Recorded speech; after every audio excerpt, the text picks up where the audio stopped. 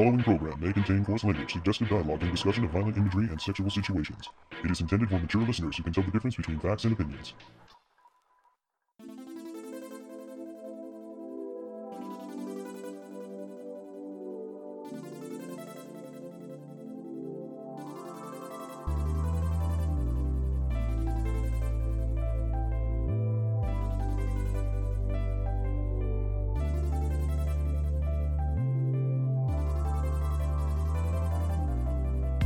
It's a new year and a new world. On this episode of the Toonami Faithful podcast, I am your host, Sketch, and with me I have... It's Darrell, Addicts. And... Happy Kuro Kitty. And... Editorial writer, Laser Kid. You'll have to forgive Laser. He's very hoarse. He just got over a sinus infection, or rather, he's getting over a sinus infection. Fun. At least I'm through my antibiotics. Tis the season to be sick. Ain't that the truth?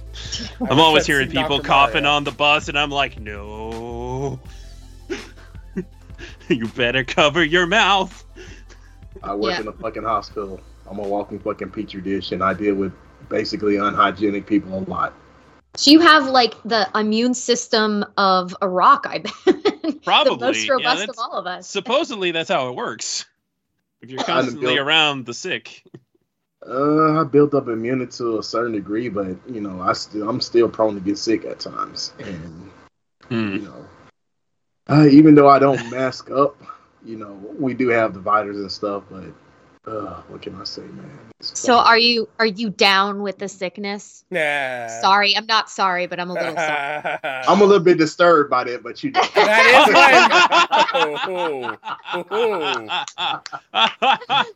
Well played, sir. Oh, y'all gonna outpun me tonight. I'm so proud of you for that.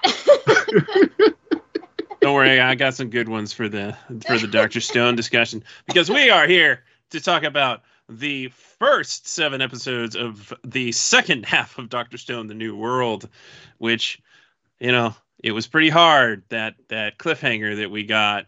I was broken up about it. Just shattered. I sat here just grinning because I've read the manga, but we're running out of things for me to have watched because next season that's coming up is going to be the one where I stopped reading. Oh no, now I'm petrified of the future. Okay, I'm going to stop real now. The future is indeed petrified. That is a rock solid statement. I tell you, that Ibarra guy, he is stone cold. Yeah, you know, in this future where Senku wants like everybody alive, no, he can just not be. He can just stay something else. I don't see any point of him. And he could be a lovely, grotesque statue for the birds to poop on. Yeah, or some great. Technically, he's still alive. He'd make some great gravel. Oh yeah. As long as we don't take these puns to rock bottom. Don't worry, we will. So, when we last left the science team and the spy team, they were able to obtain the crucial element of platinum and maintain the crucial element of surprise. But they're about to lose the later because Ibarra suspects that there's rats among them, and it's not just the kind that have been mysteriously showing up around the premises.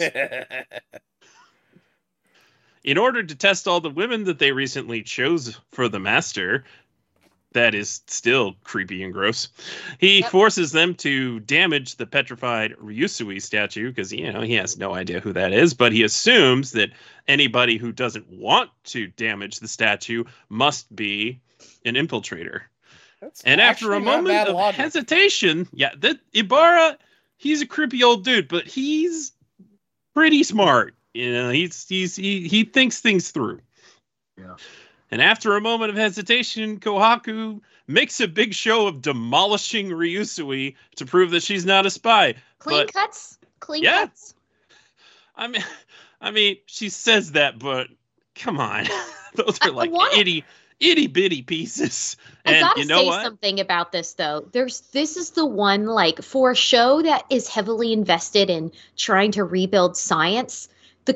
You have to completely suspend disbelief for the whole revival fluid and the petrification and how it works It's not just like it's a cure-all in addition to bringing them back from petrification. It actually like fixes and heals their injuries, which is like completely, it doesn't make any sense. But you know what? This is anime logic and this is manga logic, and I'm willing to take it. I'm willing to take it. It just seems so out of place for this world. What my friend is increasingly having a problem with, that it's like it's trying to be all sciencey, but this is the one thing. This is getting to be nonsense. Yeah, that part. But I mean, I don't hate it. It's just so jarring when you put it up against the rest of the storytelling. But I guess they had to have some kind of, if they wanted to reintroduce this petrification element, they had to have a way to make it, plausibly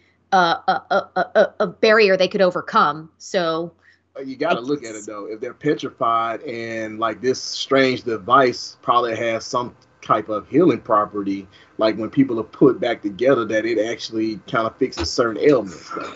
I mean, that is, like you said, that's a possibility to that. So it's not, it's improbable, but not impossible. In world logic, for sure. You gotta remember, I'm a psych major, so I'm gonna look outside the box on this stuff.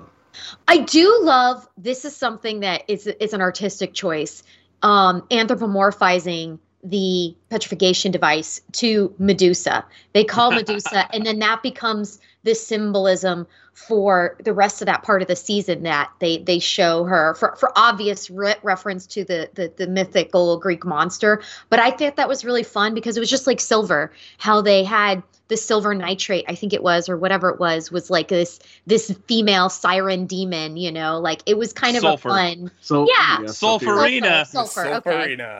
Yeah, did I not tell you I was going to forget something? Yes.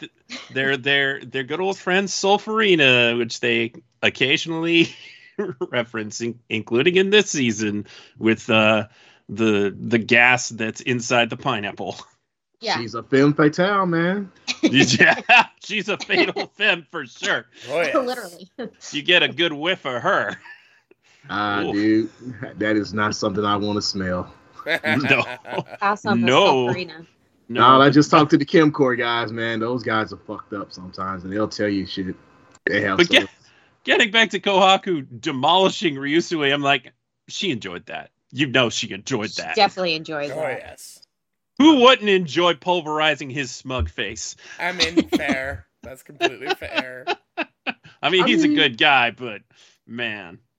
He's a good guy, but he's still annoying. Yeah. He really isn't all that annoying, but I was like, dude, sometimes he's funny. He is funny. He's entertaining. That's for sure. That's for sure. What's his catchphrase he does when he snaps his fingers? He just laughs. Yeah. Ha ha. Ha ha. Just snapping his fingers is really the catchphrase. But yeah. So the science team start collecting the pieces of their petrified comrades, starting with Ryusui. It's sent over on the science rats, and Suika's like, it's body parts. Bless your heart, Suika. You're the best. And the next science gadget that they build is an air tank capable of diving, because the remains of their friends have been tossed off the ship, the Perseus, into the ocean, because, why wouldn't they be? And they kind of got to grab those pieces before the sea currents pull them away, which is concerning. But, of course, it's not that big a deal. And Soyuz and Ryusui dive to retrieve Haseki, because who's the first person they need? They need their craftsman. So they're trying to get him out, but he's too lodged in. And in that moment, they brilliantly think, Taiju. So they get some revival fluid. They revive Taiju. And before they even come up from the water, they pull Kaseki out. I'm like, that was a quick thinking. Good choice. Good plan. That did not feel quick at all to me. I was trying to I do this thing. I don't know if other people do this. This is a little deranged. Suspension of disbelief. They hold their breath, and I was not working. I do that too. And yeah. It's a little using the airstream to get the fluid into his mouth. I'm like, okay. Okay. And we don't need to communicate. We're friends. Yeah, don't you I know? know exactly what you're The thinking. language of friendship. You know, we don't have to podcast. We all know how each other feels, really. It's true. It's true, but our listeners don't know how we feel. That's true. That's true. This- It's for our listeners, really. Yeah. I know Josh was asking me about those episodes, man, the scuba diving episode, man. So I had to give some technical insight on that. That actually could be interesting. I know you were practicing to do scuba. Oh no, dude, I am a scuba diver. Well, now. there you go. There you go. Yeah, So- you said Taiju doing the free dive was okay, but what they did before was not no bueno. The air bubble. That was not actually like in a real world scenario. That was not even fucking possible for the depth that they went down. So they went down 100 feet with compressed air, and okay, let's see. This is 79% nitrogen and 21% oxygen is what you normally have in your tank at 3,000 psi, which is okay. What you want to have is the maximum. Is your minimum is 3,000 psi, but if you're at 4,000 to 3,500 psi, that's it. But they were going down, let's see, probably beyond the recreation depth, which is 20 meters, which is 66 feet.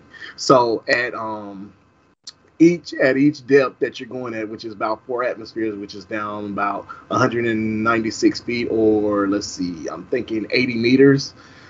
At this point, it's not possible for them to be down as long as they were, because you lose about 10 minutes at each atmosphere. So now, depending on what kind of shape you're in, you could probably stay longer on the dive, but actually they should have been down there about 20 to probably about 25, 30 minutes, but they were down there a little bit longer than that.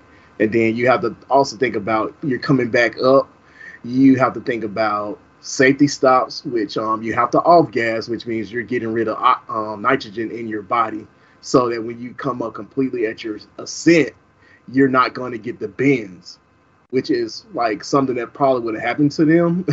Yeah. But like I said, this is anime. But as far as Taiju, he was actually fine, because the deepest dive as far as a free dive was around 436 feet for someone to do that. And that's on one breath. So Taiju going down at 100 feet is actually possible. And that's super actually cool. That's actually feasible. And the thing is, he's going down on one breath. So he doesn't have to worry about nitrogen buildup or anything. He doesn't have to worry about decompressing. But the two that actually had the scuba tanks, that really wasn't feasible as a scuba diver. And even if you can possibly do that, more like you're going to either get the bends or you're just going to fucking die. Yeah, that's why they do years of training. Mm-hmm. You have to go through classes. Definitely needed a bit more research on the diving aspect, but hey, Yeah, they should have hired Darrell as a consultant for that section. Look here, dude. I'm just now starting my dive life, so. But the thing is, like, I've been studying this for years, doing this kind of stuff, like as far as like learning more, being educated about it. Mm-hmm. So I actually do know about it, because you have to look into, let's see, we're looking into Archimedes' principle, and then we're also looking at Boyle's law. And Boyle's law, you're definitely going to use as far as ascending, but Archimedes' principle is going to be for your descent. Basically, water is 800 times denser than air.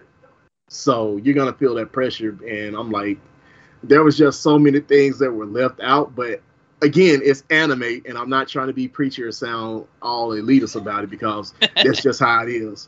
That's just anime for you. But if you're looking at it as a real dive, there were a lot of things that were left out. And I don't want people who probably want to get into scuba diving. This is not how it happens, people. You have to do safety stops every 15 feet on your ascent. So you're going to basically off gas anywhere from 3 to 5 minutes while you're doing it. And you're going to basically have your neutral buoyancy going as well. But like I said, Taiju could actually do what he did, because he's a freak of nature, but a well-trained free diver can actually go down 100 feet. But like I said, the deepest free dive recorded currently is at 436 feet. Yeah, they do something called packing, which I learned. Like they pack air so that they can free dive, which is really cool. Like, don't try to do it at home, kids. You will hyperventilate. point. No, you have to train. You have to be trained to do it, but it's actually like you can actually pack air into your lungs to have enough, to breathe. You're going down on one breath, and then you're going to come back up on one breath. But it takes years of training, and you have to be in like peak condition to do this. So all I'm going to say is, don't try this at home, kids. Yeah, you're not Taiju. You're not Taiju. There's a reason why they have that PSA at the end of every episode. Yeah. Yeah, I'm so glad that they did that, man, because I was so scared that somebody might actually try. Home. I mean, like I said, I'm just getting into my dive life, but the thing is, like, because I do have like somewhat of a science background, I do know about Archimedes' principle and Boyle's law, and I work with the guys in the hyperbaric clinic a lot, talking to them. So there's a lot of shit I know in concerns of compression and being under the water, because those guys are divers as well. Well, thank you, Dr. Darrell. That was enlightening. I'm sorry, y'all, and also, y'all. Interesting. No, that was good information. Yeah, it was. Seriously, I'm getting ready for my next set of things to do as far as scuba diving. I'm about to. Congratulations! I'd love to do it one day. That's my goal. I'd love to get my own diving license one day.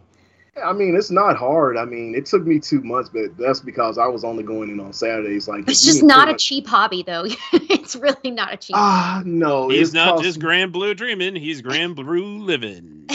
Yeah, I'm just gonna give y'all a quick total. Like, as far as me and equipment that I did buy, I spent around maybe about $5,000. But if you add in the dive bag that my mom bought me for Christmas, we're gonna run that total up to like $6,000, and then I'm getting ready to do my nitrox class on the 20th.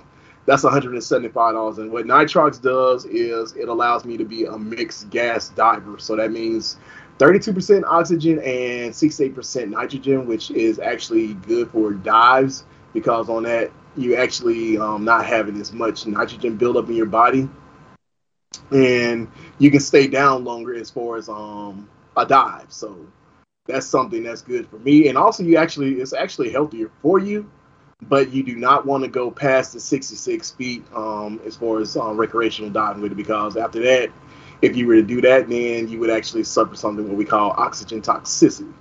And of course, Sketch, I know you're going to edit a lot of this out, so thank you for let me say this. Bonus features. I probably won't. Oh, there you go. Rest assured, Darrell's advice is never shallow. I mean, if Dr. Stone itself can be educational, why can't we?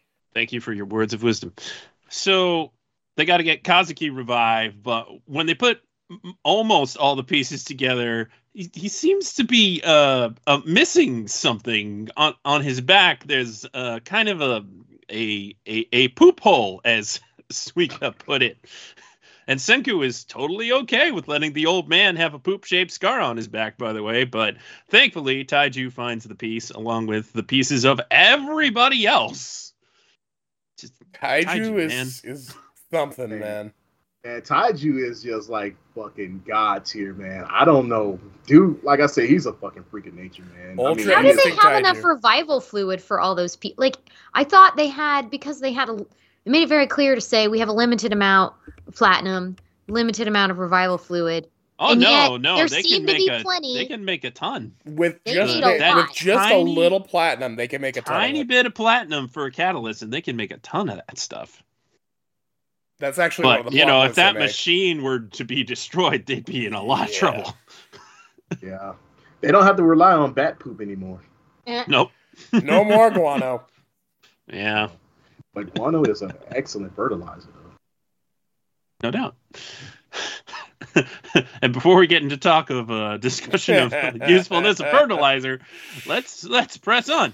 Kazuki is revived, and as we mentioned before, the revival process, the petrification then revival process, heals all kinds of ailments. So he's like, I feel better than ever, and it's like, yeah, you probably had arthritis or something. So new and improved Kazuki. It's just raring to go, and immediately very sad that the mobile lab has been dismantled for their other projects. So they quickly get everybody else revived. large part thanks to Yuzuriha and her incredible ability to put people back together. And Soyuz is no louse at that either, because he has a really good memory for some reason. Mm-hmm. More on that later. Yes, I know, right? So with Kazuki's help, they rebuild the mobile lab, which is very important to him. And they also finish the drone. And Crom thinks he has a really good idea to use the fidget spinners to stabilize the drone. And then Senku's like, oh, yeah, we already did that with the Mark II. But that was a good idea. Dang it, Senku. Let Crom have a moment. Meanwhile, how are things going for the spy team? Well, Ginro has been chosen by Ibarra to be presented in front of the master, which he's just really, really excited about. Not at all.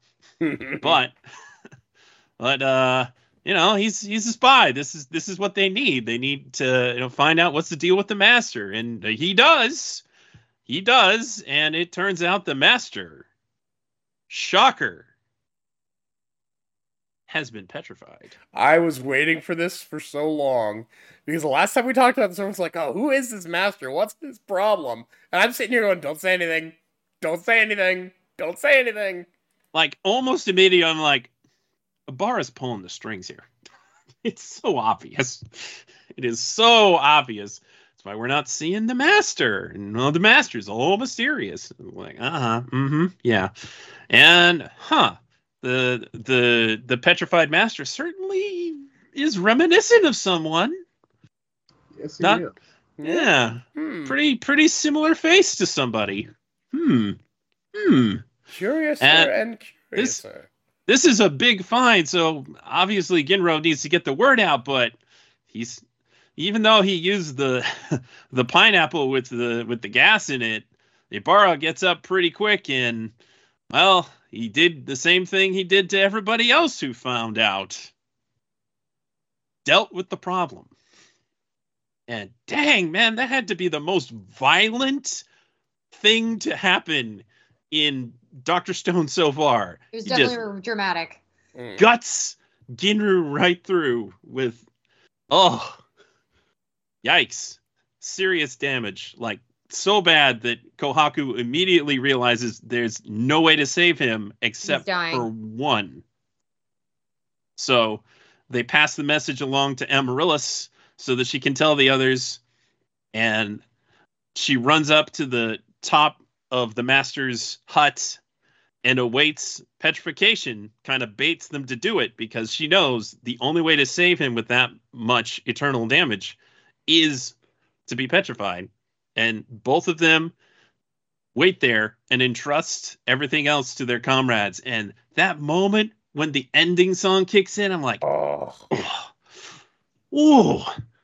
Like, you're not worried. You're not worried that there's going to be anything. They're going to be okay, but that doesn't take away from the compelling drama.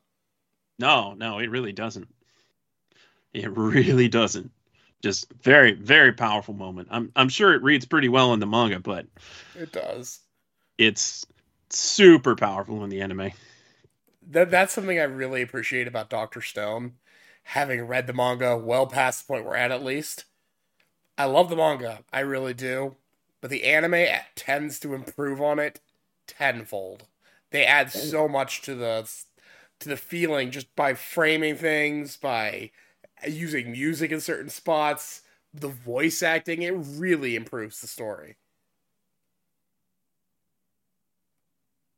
So now Amaryllis, armed with this very important information, returns to the science team and tells them about the master. And Soyuz remembers his past. It turns out his family lineage, that every wife of the master was said to have an incredible memory so that they could retain the 100 tales. Makes sense, even though it kind of doesn't. I remember things from when I was an infant, don't you? Just a few Christmases, maybe. But yeah, so his memory has come in handy so far with putting people back together, but now we really understand why that's his deal. But unfortunately, Maz managed to sneak up on them, and not even Ukyo with his sonic hearing could notice. And after a rather intense exchange where Gen tries his best to, persuade the situation, the science team forms a shaky partnership with Maz to eliminate Ibarra, because the enemy of my enemy is at least my temporary ally. So they have Maz disguise himself and attack in the night to make the Islanders believe that the enemy is ridiculously strong and that there's several of them. Good plan, because they're basically assuming that the Warriors would be like, oh, he was like even stronger than you think. They were super strong. That's why I lost. No other reason. No other reason at all. And Maz is like, yeah, because he is as strong as me. God, Maz was also kind of a bastard. All I care about is beautiful women. Oh, yeah. Like, he immediately was like, oh, Kohaku, you're one of the spies, I know. Are we going to fight now? Yeah. Man, I think she could have taken him. She probably could have, but... Potentially. She never under the right is, circumstances, at least. Under the right circumstances, but the whole thing is she probably would have won it by a thread's hair. Yeah, and she, in a one-on-one fight, probably. But with all those other soldiers around, definitely hard to pull off. Yeah, because they would have probably jumped in it at some point. Mm-hmm. So they need a countermeasure for Maz, besides finishing the drone and setting up a plan to use him to bait the use of the Medusa. But the countermeasure, after all this time, they finally did it. They made a gun. And who do they choose as their marksman? Why? A former police officer, because that's a great idea. And in that moment, Dr. Stone became America. Aggressively American. Yes. Oh, man. But somebody else seems rather interested in that weapon, which is certainly not good. You don't want Magma eyeing something very dangerous. So they attempt to trick the Islanders and force Kurosami to use the Medusa so they can snatch it with the drone, as was the plan. And they try to use Maz to trick them by... he really falls back like he's losing to Yuzuri. And who else was in that group? Like, so really? Yeah. Really, actor of the year here. But as they think this is about to, go their way, and they're about to send out the drone, Ryusu was like, something about my sailor's intuition says we shouldn't do this. You should always trust that sailor's intuition.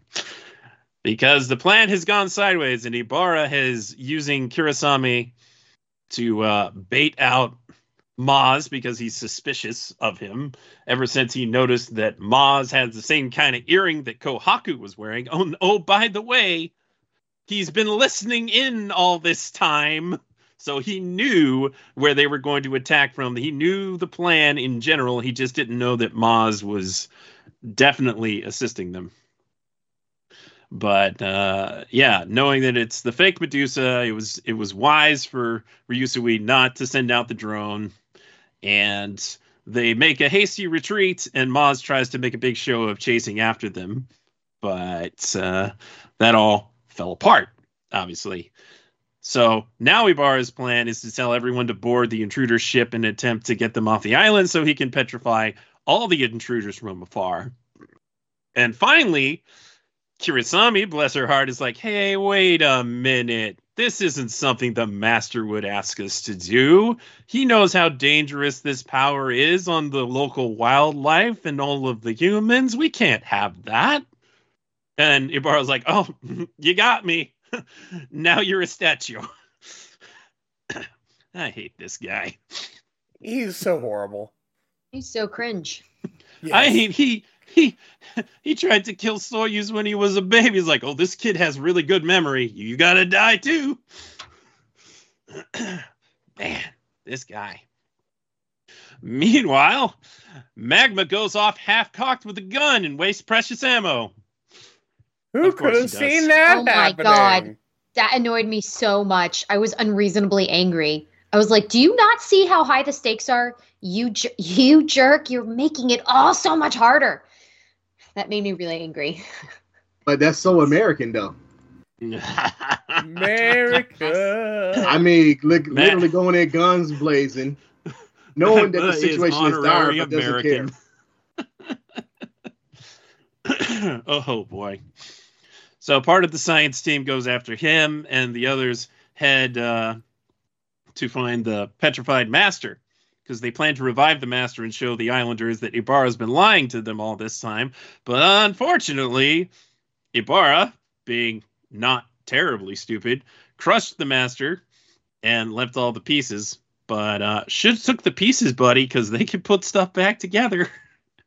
And Soyuz's impressive memory allows them to at least put the master back together, but also, unfortunately, that big piece missing from his face, they can't revive him. So we have a moment where Soyuz really laments that he couldn't save his father, and so that's a tough pill to swallow. Yeah, he was having dang on survivor's remorse. So what does that mean then? I think they don't do a good job of addressing that. Yeah, they don't really.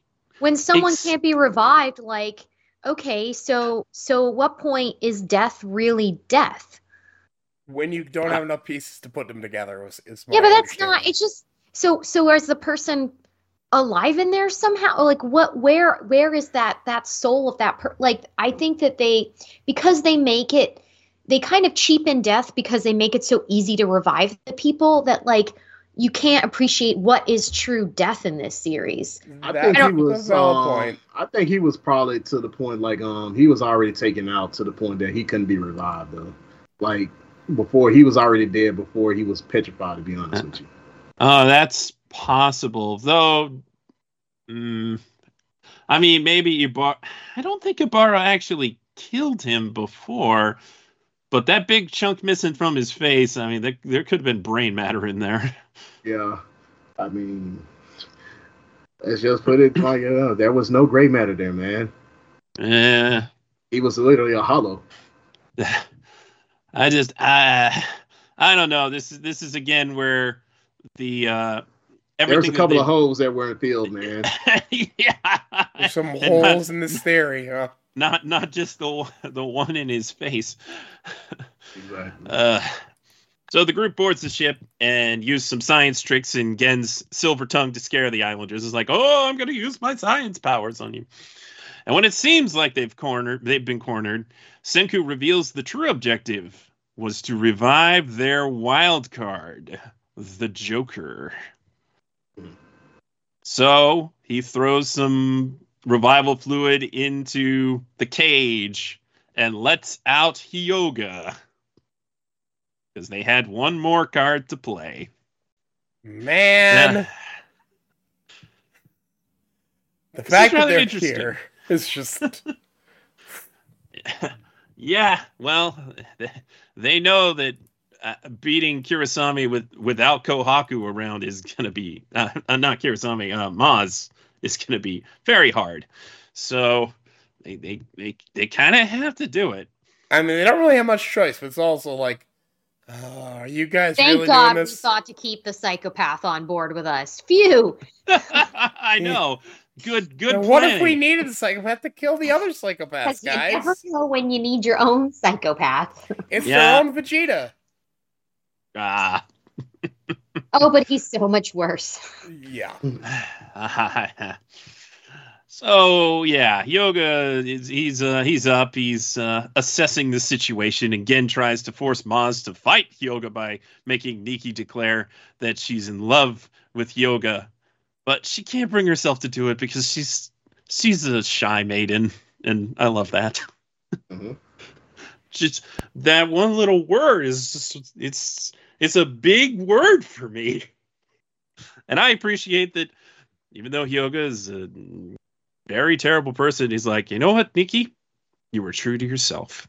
And Gen, I value that silver tongue of yours. And Maz thinks that he can gain a powerful ally if he just appeals to Hyoga's values, but he reads him wrong and really shouldn't have brought up that, oh, yeah, I want all the beautiful women, and if they're attractive, then they should survive. Man. Your lecture. What if they don't want you?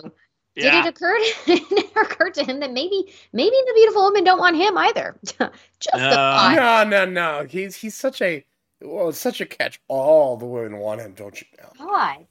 Yeah. Like the sheer arrogance it takes to be like, it's because you want them, then it's all okay. No, bro. Mhm. No. Nah. No. Nope. Like, nah, bro. We don't do that around here. I believe in consent 100%. That's just how I roll around this camp. Also, screw that guy for disparaging Nikki. Like, dude, not cool. Not cool. So they fight. They come to blows, and Ibarra slinks away as he does. And Because in he's a possibly his greatest but short-lived triumph, Yo shoots Ibarra, causing him to drop the Medusa. You did it, Yo! Oh my You God. weren't completely useless. This was like my biggest facepalm moment. I was so excited when he caught the freaking device. Yes. And then He blows it. Yeah, he does. Yeah, I'm just gonna float here in the water and pretend to be able to shoot people and be like, I'm fine. Nothing bad could possibly happen.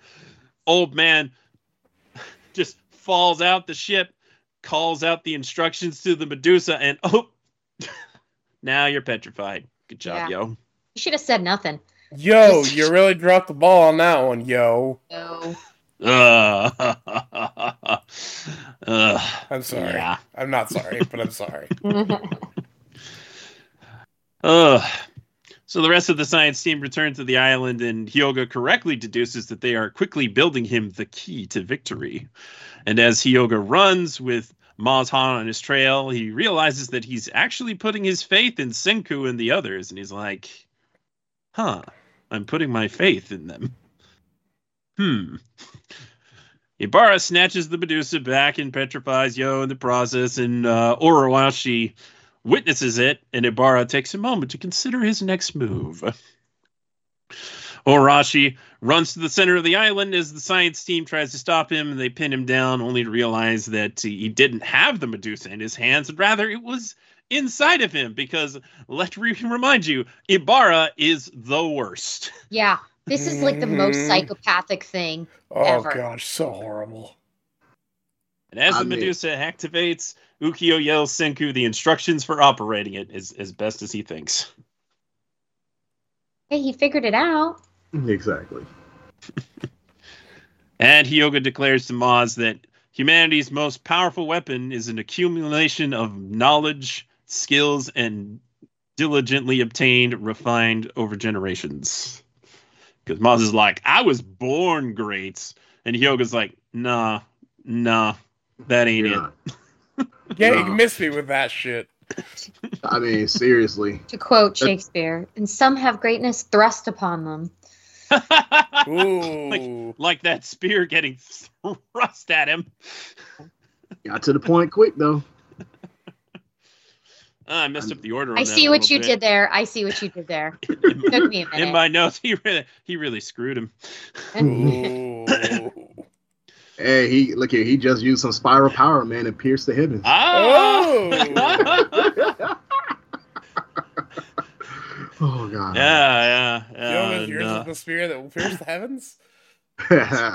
Or pierce the stone is. The shininess of the gold tipped spear definitely was flashy.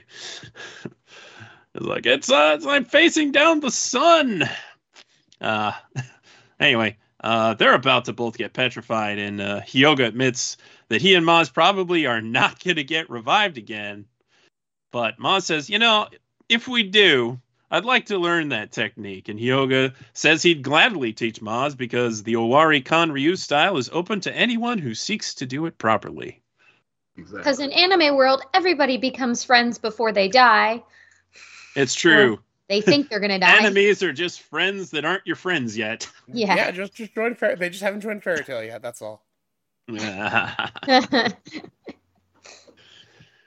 a little happy ending. Too much for me. Like, I mean, come on. Sometimes people are just bad people. Exactly. Yeah. And Ibarra was one of those bad fucking people. Yeah, he's a bad person. Like, he's shitty, man. I'm like, dude, there is nothing fucking redeemable about you. Well, man. they don't even try with him. Ultimately, Hyoga only picked the side he picked because he felt it was in his best interest, not because he felt any loyalty to any of them. He just was going for what he thought would benefit him the most.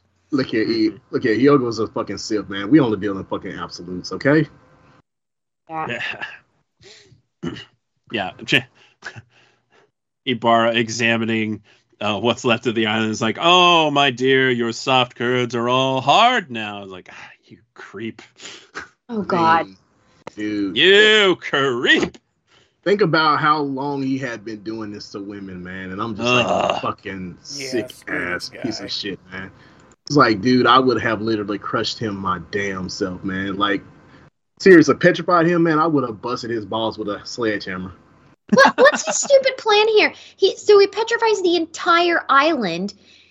Where does he think he's going to find other people? A, and B, like, how he has no context for how he would dominate any other society. Like he's literally eliminated. He doesn't strike me as the person who would be self-sustaining, like getting food for himself, getting shelter, getting clothing. Like, he doesn't know how to do any of that himself. He's relied on a society for it. So him petrifying the entire island was just it was a terrible move all around. He would have been better off, reigning over them, like, as a terror, threatening them with petrification, but straight out, like, doing all that. Like, he screwed himself too, because I don't think he's smart, but he's not competent enough to survive on his own. No. All he really has is his manipulation and his device, and none of these things are going to serve him if he's alone. I didn't understand that him doing that. It didn't actually benefit him in any way as far as the plot goes. It was a poor move. He believed that one of the enemies would survive, and they did. It was Senku, and that he would be able to force them to tell him how to get people out. That was the gamble he was playing. It wasn't very smart, but that tells you a little bit about his intelligence. Okay, that I did miss that he was so sure he would be able to figure out how to revive. He was at least sure that he would find the revival fluid. Right. But he hoped if there wasn't enough that he could revive somebody else, or that he'd find somebody else. What I find this interesting, this tells us about Ibarra. He's a good thinker if he has time to think. He is not good thinking on his feet. No. And that tells us a lot. And I think that's demonstrative. Kuro, you're absolutely right. It's still pretty dumb, but it tells us what kind of a person he is. He's a calculator, but he is not the kind that can do it on the fly. Or when he's under pressure, he thinks very poorly. Like, he literally folds, man. So we basically see how he's going to lose this, because Senku is, above all things, very good at thinking in the moment. Mm-hmm. And thinking ahead. Mm-hmm. And he did. His opening gambit was to try and activate the Medusa using his voice over the speaker. That was pretty cool. That didn't work, but it definitely freaked the crap out of Ibarra. It was one of my favorite scenes. I'm just like, oh. And he looks up and sees a very smug Senku, who declares that it will be a battle of the gods between he and Ibarra as the proxies. All right, where's Beerus? Yeah, right. I was like, how's he going to get that thing out of Arashi? Oh, of course, he's just going to break him. I'm not entirely sure why it's totally okay inside of the petrified body, but again, where is the logic? The anime logic and anime physics are totally different from real world. Like, so many of these characters have a superpower of some kind. Yeah, the show does like to give us science in its right spot, but when it comes to narrative stuff, it just does what's interesting. Real cool. Yeah, but Senku's still like such a fun character. I still like adore him as a character just because he always seems to figure out a way, and he's always optimistic, and he doesn't have any like physical capabilities like a lot of these superpowers tend to run. His is all just like being smart, and it just makes it so fun to watch him work, like how he figures things out, because you don't know where this is going to go with him. You never know how he's going to get through with any situation, and when he's like, left turn here, I'm going to do this crazy thing, and you're like, holy shit, that would never have occurred to me. The dump will be in here. Like, it's just so fun to watch him work through problems and to figure out these wild crazy solutions, and then he's got like a 12-step program to how to get there. Like, it's amazing. He makes for a really great character for this series, and I enjoy it. With you.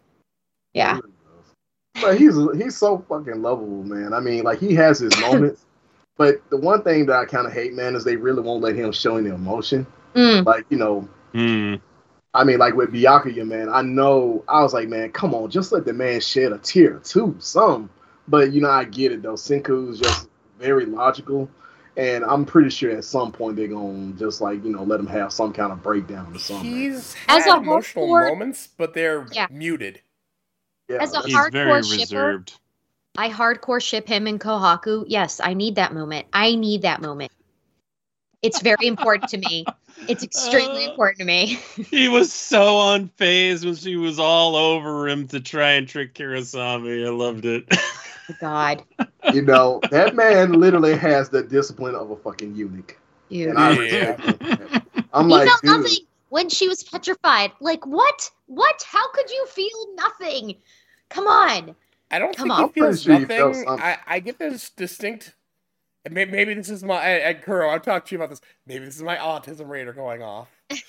I get the distinct feeling he's got emotions. He's just not good at expressing them.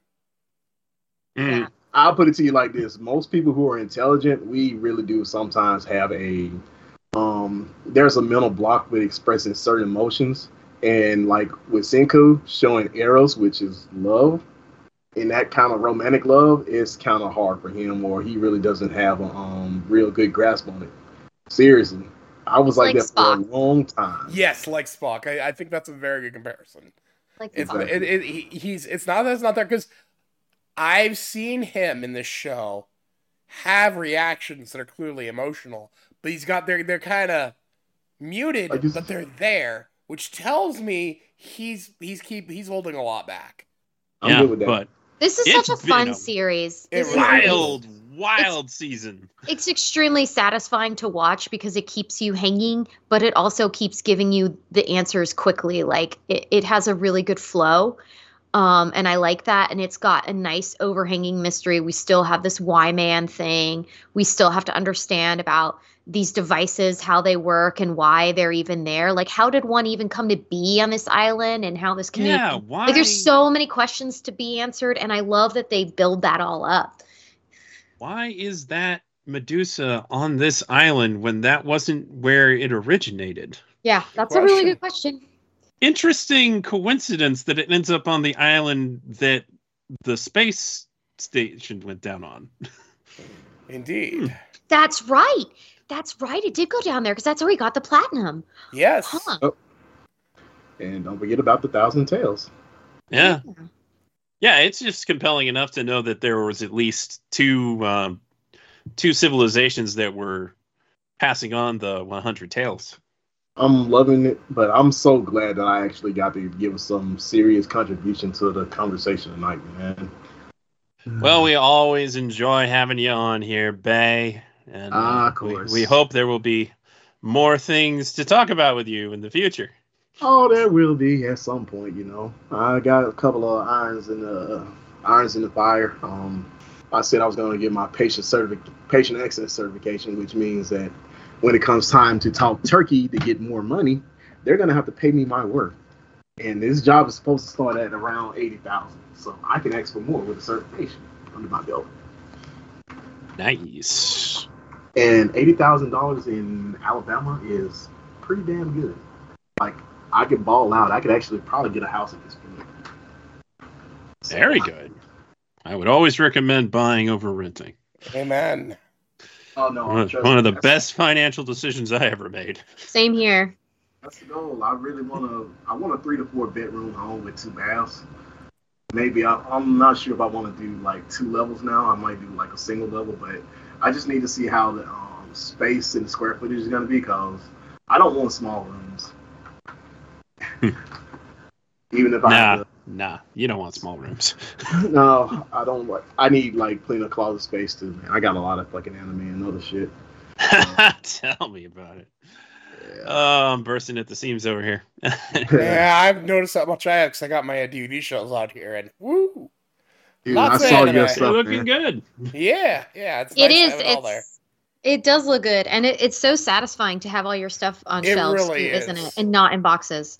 Like, a lot of it was in boxes just because of where, I was a studio apartment until about half a year ago now, and coming back up from Christmas with a bunch of my stuff and my DVD shelves, man, it's just put things away. Yeah, I was like, man, that looks really nice. So I was like, hopefully in the next 2 years, getting a home is the goal. And I was like, with that, I was like, I think I'm gonna probably dedicate one room to like being my personal library. So that's gonna be media handbooks. So I could actually start buying physical copies of more books that I want. So I'm sorry, I just can't do the electronic shit, man. It's hard for me to do it. Being a librarian for that long, I mean, it's a great technological advancement for people who have limited space. But I'm so fucking old school and bent on it that I actually need print media. Hey, no shame in that. No shame in that at all. Yeah. Every company's trying to make us buy things only digitally, and then we never truly own them, and it's Exactly, that's the thing. Like, I mean, they can easily take away digital material. I mean, I look at shit like Hulu, Apple, Spotify, like all those platforms. If you don't at least have a file that doesn't require another app, then you don't own it. Like, yeah, I don't mind something like iTunes where I download and then I have the file. Look, there are definitely some less than legal ways to get this material digitally that you can keep yourself. And certainly you can buy some digital material to be yours. But if you're streaming it, it will never, ever be truly yours. And those streaming services, as we've learned from the whole stuff about the iTunes, can completely disregard any ownership of purchaseship that you've had. And it's interesting to talk about this now because this has been a big topic on Twitter recently, but also because a lot of this community does either streaming or physical media, one of the two. And I've always been a person that has relied on digital copies of things. I don't collect physical media like you do, Laser, or any of the three of you. I've never done that outside of books. So like, it was a really interesting wake-up call to see, like, oh, if this is if any of these were media outlets I wanted to keep for the future, I may not be able to. And it's just something to, for this community especially, I think it's relevant. I think, even for this podcast, for all of us, because we do that a lot. We've supported back when Right Stuff Anime was going on. We did a lot to support them and show how buying physical media was a big deal to them, to the community there. And even though now Crunchyroll owns it, which we all have strong feelings about, it's still like one of these things where understanding that, there is some value, I will admit, to owning physical media. If that is something you value down the line, understand that you don't necessarily have constant access to the digital copies of these products.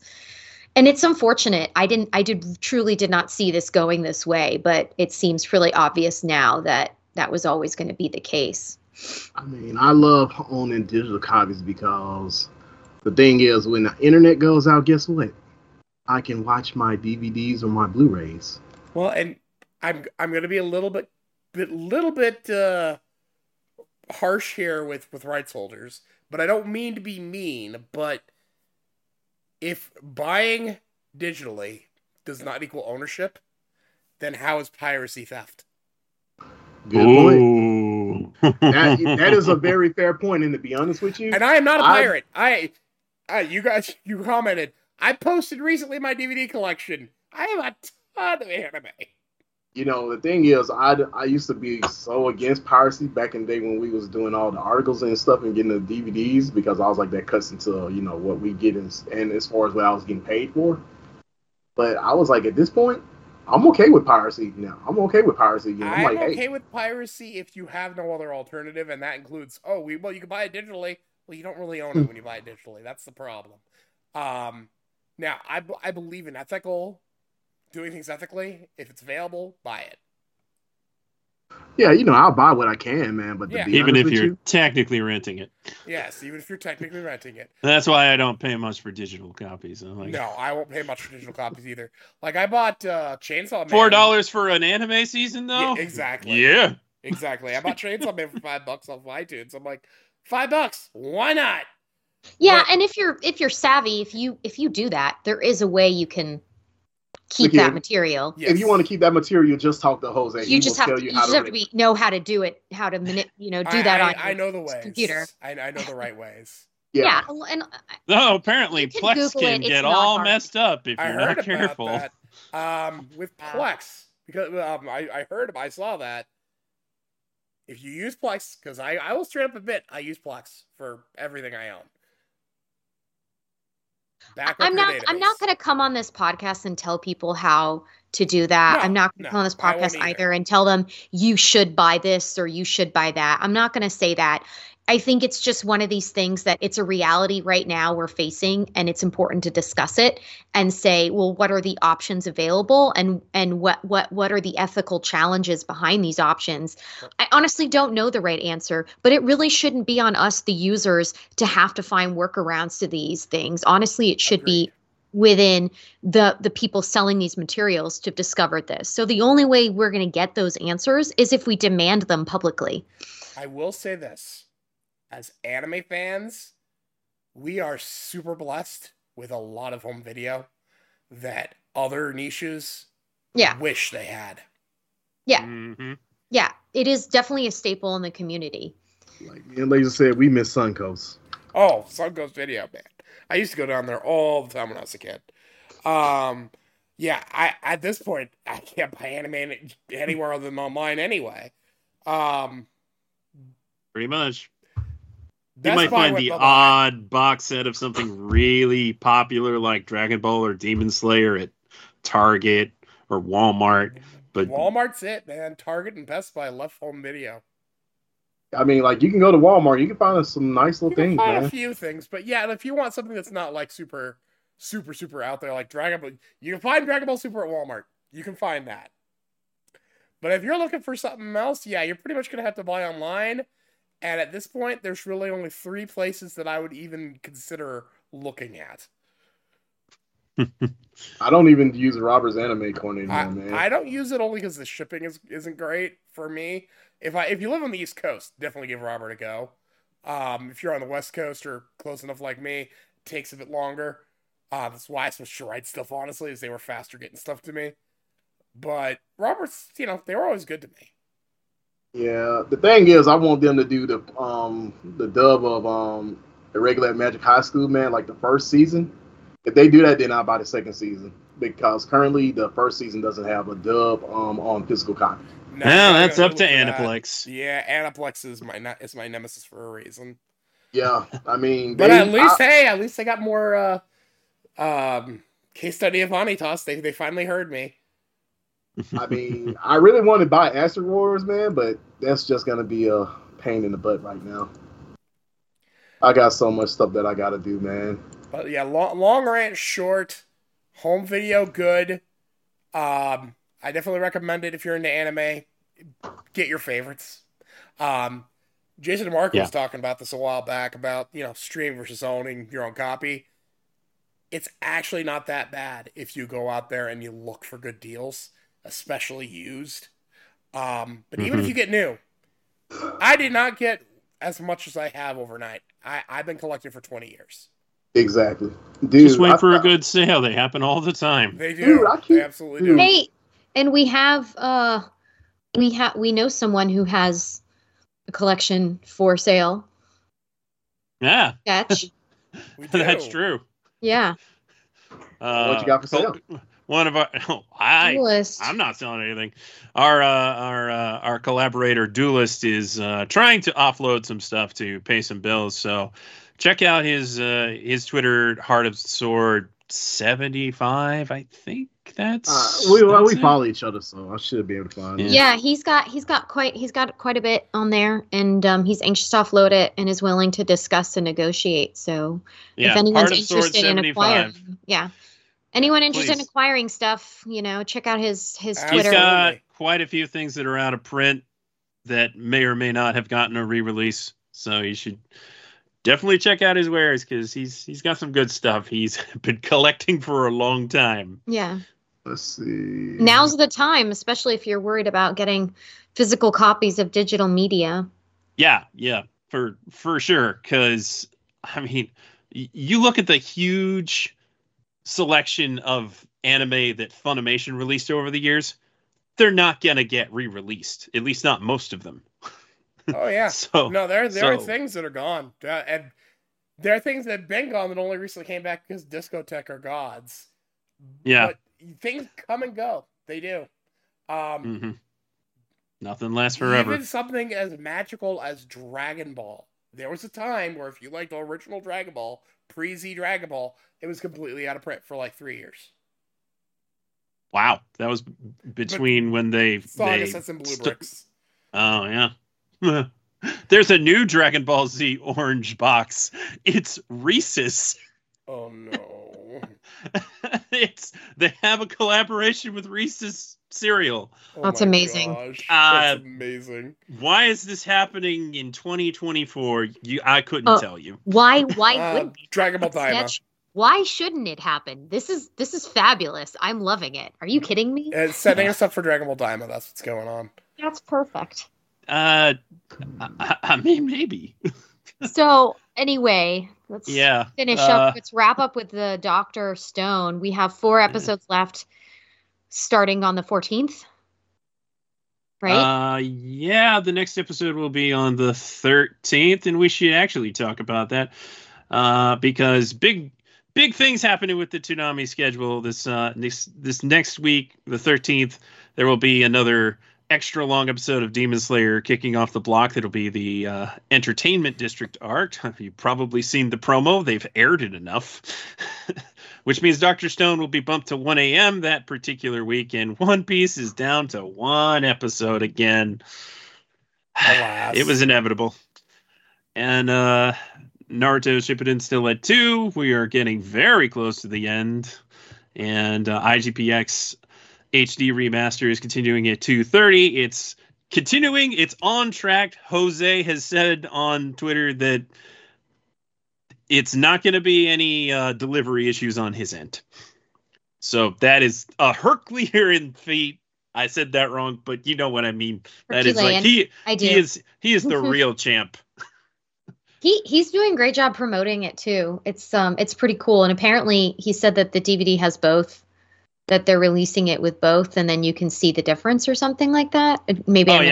Yeah. It has both the IG version and the Toonami version, which is mainly music differences, but also some other things. Well, the digital. Yeah. So, yeah, he's been working really hard on that, and total props to him. And I hope to talk about it with him on the podcast at some point. We will. Yeah, that would. We will try to make that happen, but he is very busy, as you can imagine. Very, very busy. You got to get Jose on. Mm-hmm. If we can get him. Yeah. Right. He's very, very busy. So on the 20th, Toonami starts a new show through the block, Licorice Recoil. Yeah. That will be starting at 1 a.m., which means Dr. Stone will be back at 12:30. There may be a reason why it's keeping its 12:30 slot, mainly because there's only 4 episodes left, and they might have kind of a big deal coming in when Dr. Stone ends. And I don't usually talk about not entirely reliable sources, so I'm not sure if this is 100%, but I think we could probably trust some information about Latin America Adult Swim, and they released information about their upcoming editions. And one of those, starting on February 10th, which should simulcast in both Latin America and the US, is Ninja Kamui. Mm-hmm. You know, that little original series from the director of Jujutsu Kaisen. Mhm. So, yeah, kind of a big deal. I mean, weren't we expecting this eventually this year? I thought that was. Yeah. Oh, yeah. given. We were expecting it this year. Yeah. Briefly, people were thinking maybe it was going to be at the end of last year because of some wordings of things, but honestly, I didn't think it would show up this soon despite that. So, hey, cool. I'm excited. That's going to be really cool. It looks really good. I'm very excited. So hopefully this this news bump doesn't age poorly, but yeah, Dr. Stone has 4 episodes left, and it looks like Ninja Kamui will be coming in to replace it. It is an original series, so it will probably take the top spot on the block. That is typically how it works. But in the meantime, Demon Slayer will continue to be our headliner, followed by Dr. Stone, the new series Licorice Recoil at 1 a.m., One Piece at 1:30, Naruto Shippuden continues at 2, and IGPX Remastered finishes the block at 2:30. Of course, there is also kind of a pseudo Toonami block afterwards with both Unicorn, Warriors Eternal, and I think Primal was on after that too. God, I would give anything for season 2 of that series. I know how you feel about it. I don't care. I want season 2. No, I want season 2 because Okay. if there is no season 2, that show sucks. Yeah. You cannot leave me hanging like that. I think that's a fair point to make. Like, And I'm it not was gonna good, lie, but I need more. For new material that was aired this year, that was my favorite. Not this year, 2023. That was my favorite new series of 2023. Seriously. I'm certainly more partial to Superman. Yeah. But no, I just. I'm not going to say it's a bad show. It's a very good show. It's just We just have compared to- high expectations. compared to everything else Gendy's done, just not working for me. I disagree, but I understand why you feel, because we've had this discussion before. But if it has a second season and it delivers on what it has set up, then it could turn it around. But if it never gets that other season, yeah, that's I'm that's on disappointing. the Team Elf. I mean, I wasn't expecting a 3rd season of Primal, but that's coming. So yeah, but it's going to be. He even said it's not going to be like the same. It's just going to be separate episodes. It shouldn't be the same. It'll be like shorts in the same world with different characters, and I think that an anthology series. Yeah, it makes complete sense, and all that matters is because the actual style of the animation and the narrative was so well received that I think that there's it'll be anthology is the appropriate next response for that. I mean, it's not like we don't have other animated series that do things like that don't have overall narratives, so it'll be good. I'm excited.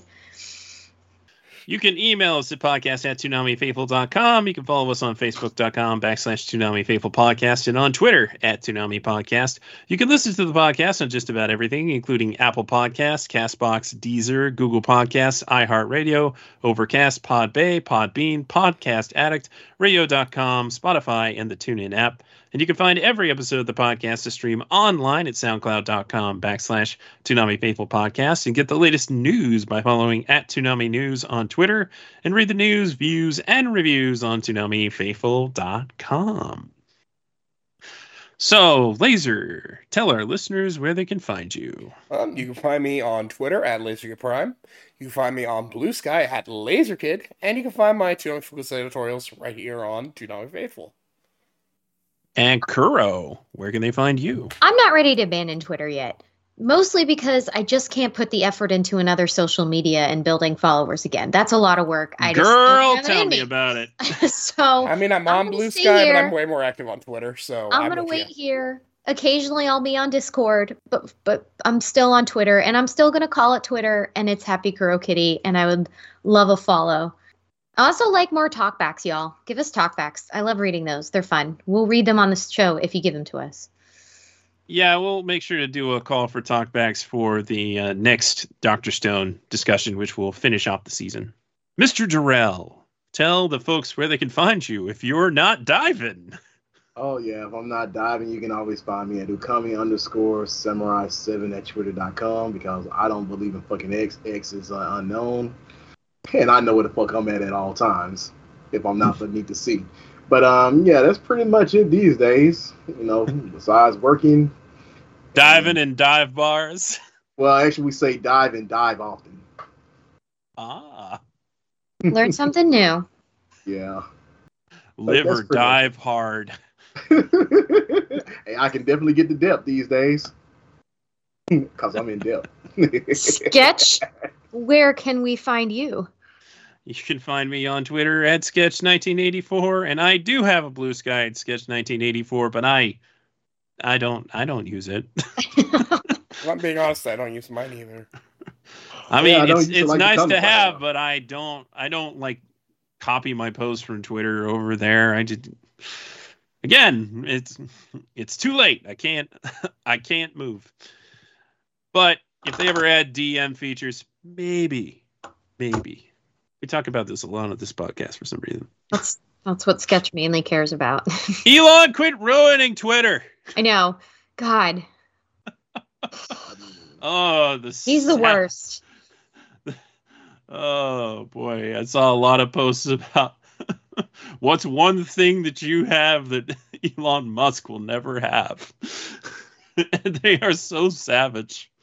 Mostly about his home life. And it's well deserved. Exactly.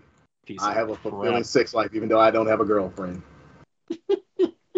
Thanks for sharing, Darrell. Oh, I'm always glad to share. Always glad to overshare. Yeah, well, you know, I'm no filter anyway, man. So everybody doesn't know what the hell is going on. Darrell is overshare king gainer. Yeah. Ooh. I like to overshare sometimes. I know it makes people uncomfortable sometimes. Or at least it gets a couple of laughs here and there, or what else Darrell gonna say next. All right, well, Paul will be calling me any moment to do a different podcast, so we should wrap it up here. Thank you all for joining me. It's great to have you back. It's great to be back. I know we had a bit of a longer break than I intended. I also wanted to get out another off-topic episode, which did get recorded. Life. Life. It's almost like there's been a lot of holidays. Yeah. Holidays, they happen. But we're back on track. We're probably going to be releasing episodes every week for at least a little while because there's plenty of things to talk about. We just talked about Dr. Stone. We got to talk about Demon Slayer. We got Licorice coming up. We might have Ninja Kamui coming up. It's a lot to talk about, and it's been a while since we talked about One Piece, Laser. It has been a minute. It's about time to start talking about Dressrosa. Ooh, I have things to say about Dressrosa. Oh, the tea. We'll get to like it. Dressrosa, believe it or not. Hey, I like it too. It's pretty long in the tooth. It is. But enough about that. Thank you all for listening. Thank you for staying with us after all these years. We hope you have a great new year and continue listening to our podcast. Until next time, we're punching out. Just remember, Deuces. If you need some anime, you can always take a high dive.